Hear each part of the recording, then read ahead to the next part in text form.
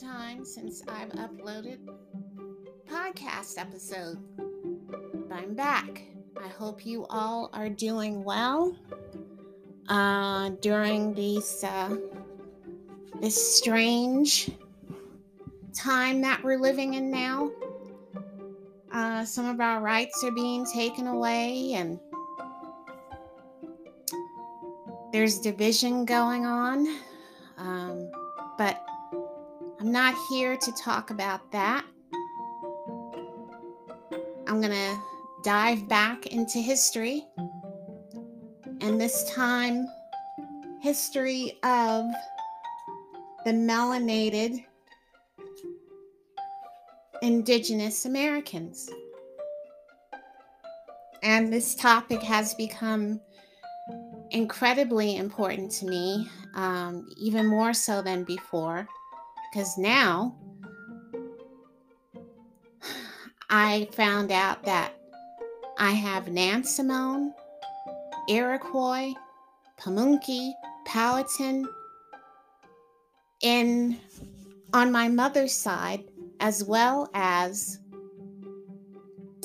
Peruvian, Mayan, Aztec, Kumeyaay, Serrano, Muwekma, Ohlone, and Arctic Amerindian, Inuit, and Aleuche. So, yeah, I'm pretty much Indigenous American. I'm the melanated sort.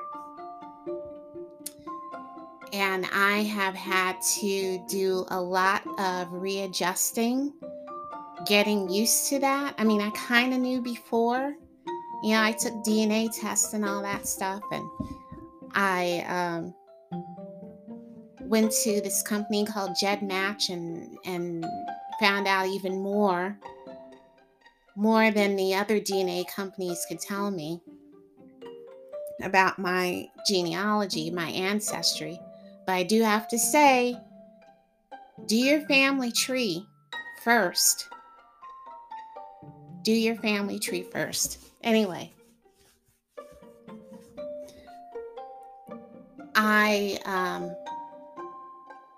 I'm looking at myself in a different way now. I am a melanated Indigenous woman who has been raised as an African American. And why? I mean, my family always said to me, oh yeah, we're Native American, we're Native American, we're Native American, but the priority was being African American. And I've had to uncover why that was the case and why that is the case for many families. If you're Native American, why are you living as an African American? And I know this is probably a shock to most of you. But, you know, when the truth is staring you in the face in black and white, to pivot, well, not to pivot, but to keep going on with the status quo doesn't make sense to me. But, you know, it's free will.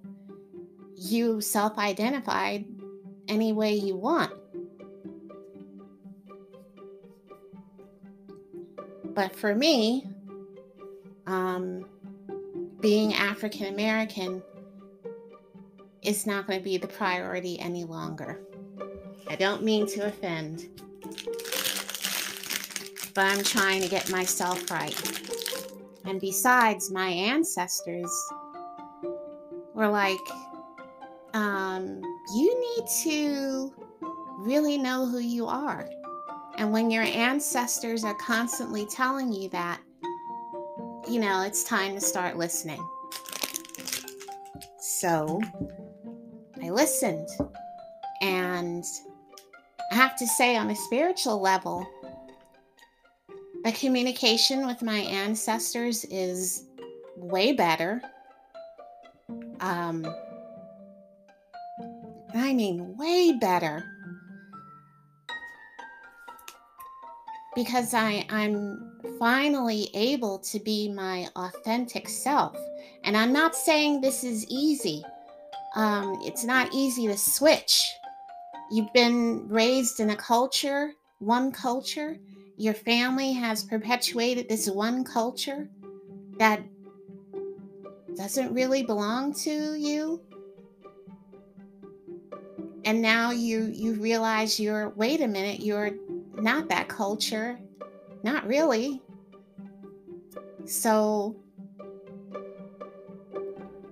and I'm doing this on my own. I really have no support. I have an interesting family dynamic, the family I grew up in.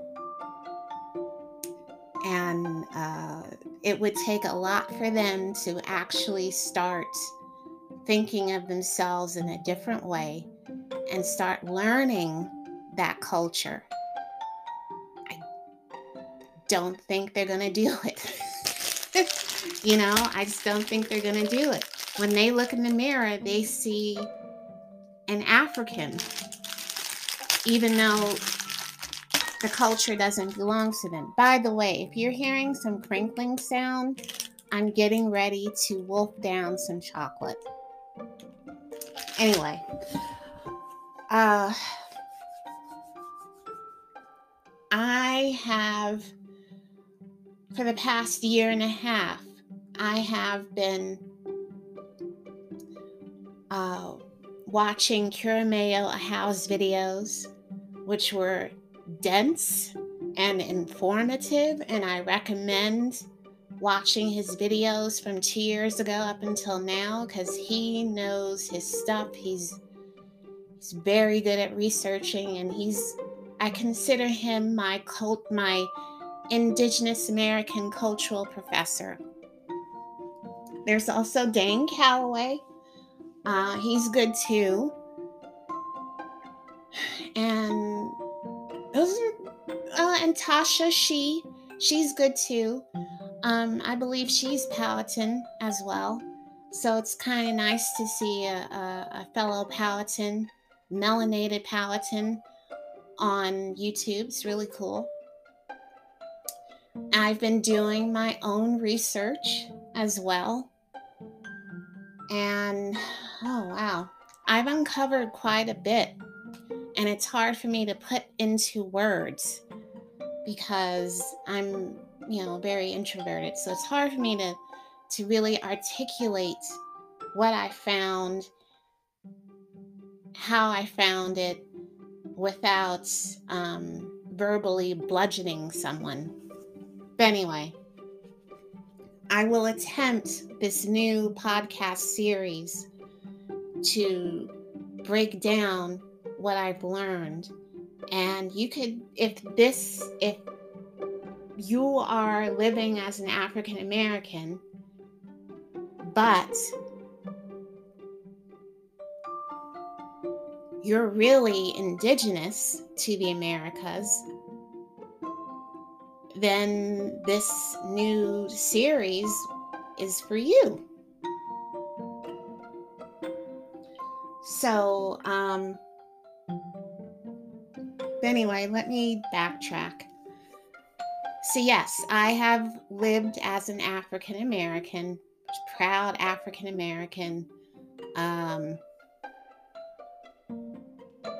then through dogged research, because I'm always working on my genealogy, I actually was able to get past the 1800s, because when it comes to us and we're doing our genealogy, the 1800s is the brick wall.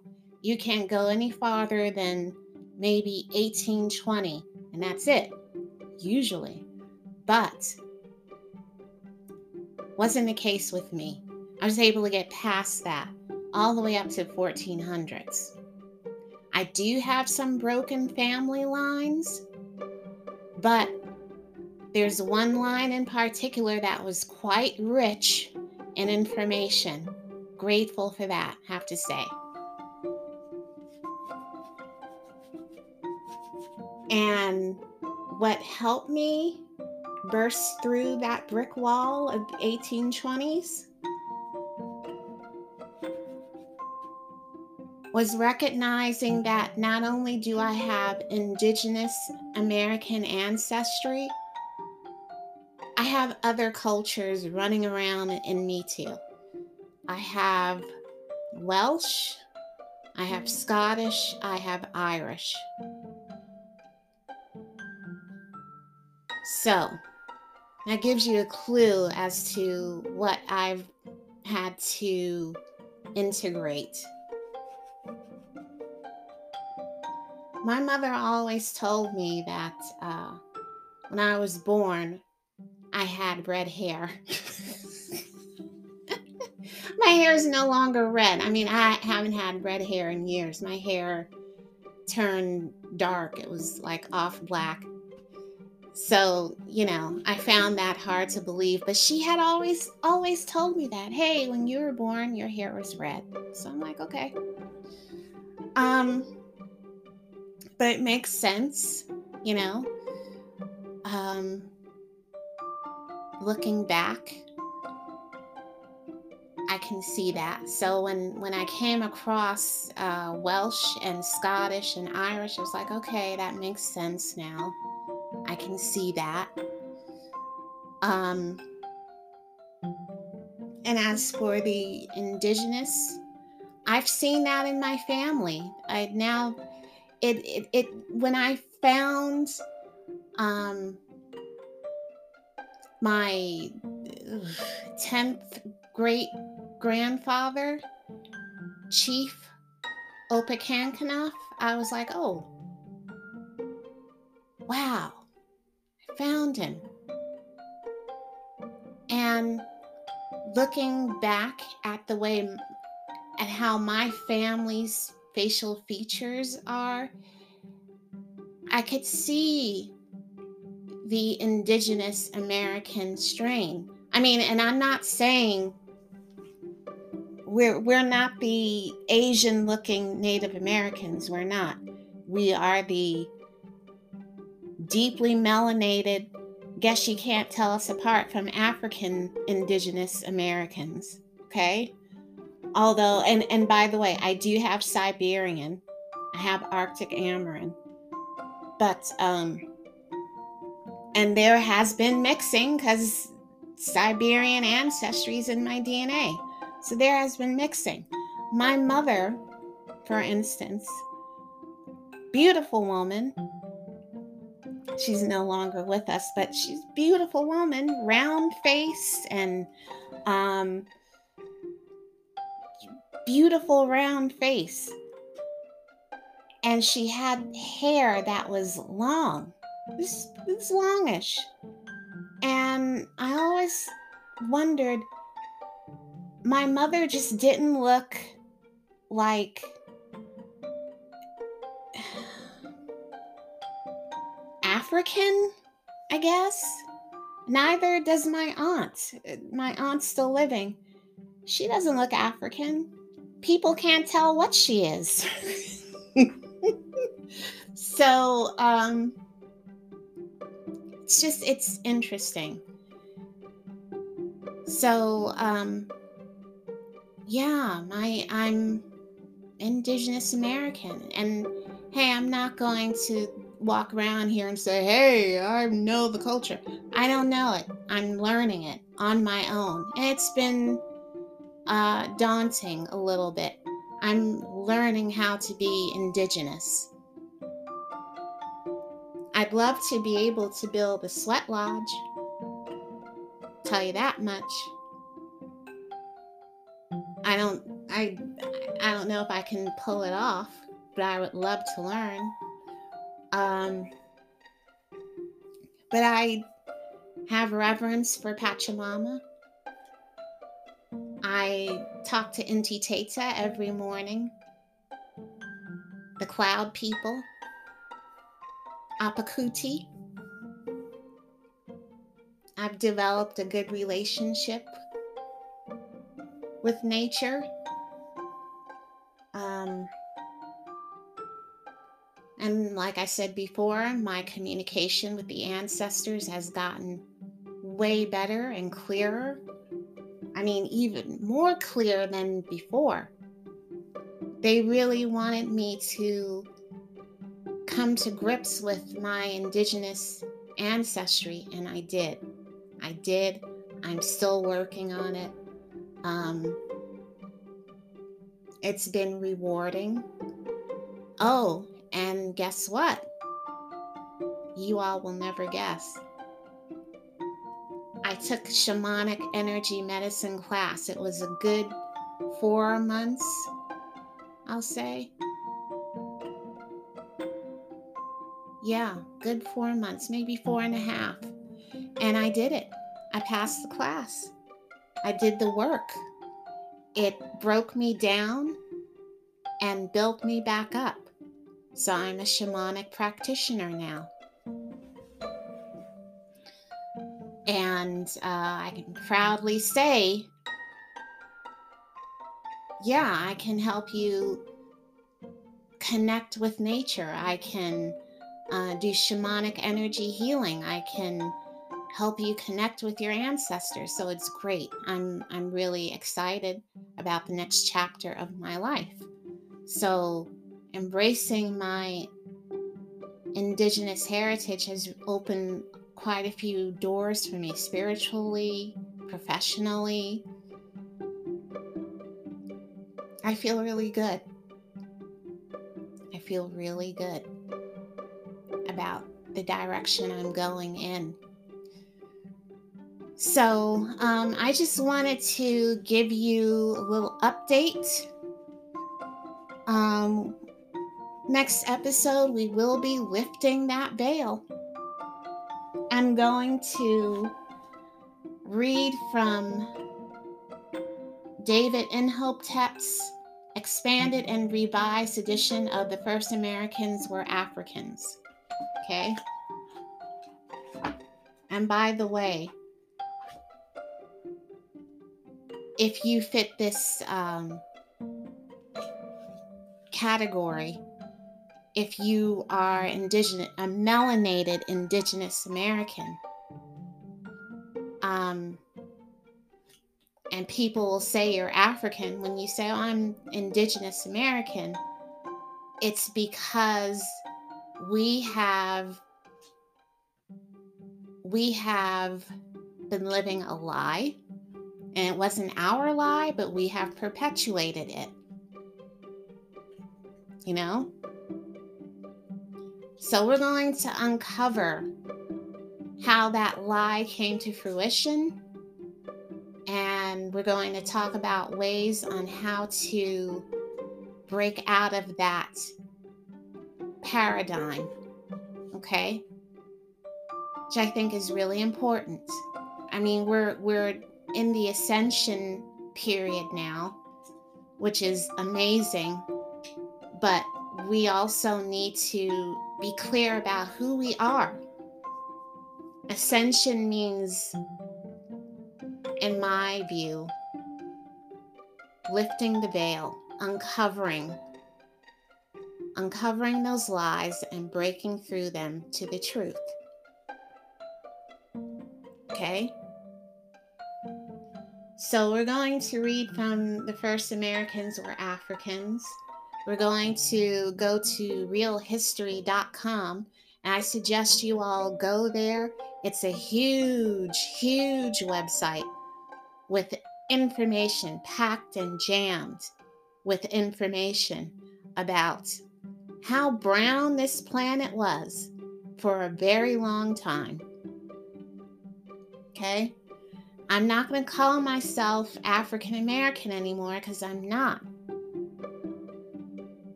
Not when I have Nansemond, Iroquois, Pamunkey, Powhatan, Kumeyaay, Serrano, Muwekma, Ohlone, Inuit, Aleut, Haida, Tsimshian, Aztec, Mayan, Guyanese, and Peruvian or Quechian ancestry. How am I going to do that? How can I still call myself African American when all of my ancestry is from the Americas? How? Doesn't make sense. I would be perpetuating that lie that our ancestors, our great grandparents were forced, great grandparents were forced to live under. Not doing that. So if this fits your ancestry, tune in, please. And we'll uncover this stuff together. Also, there's this interesting book called Jews and Muslims of Colonial America. I suggest you pick it up, or you can download it from Internet Archives. That book is the bomb.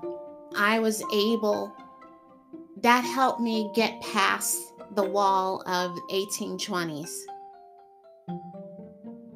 It did. Most of my ancestors are in that book.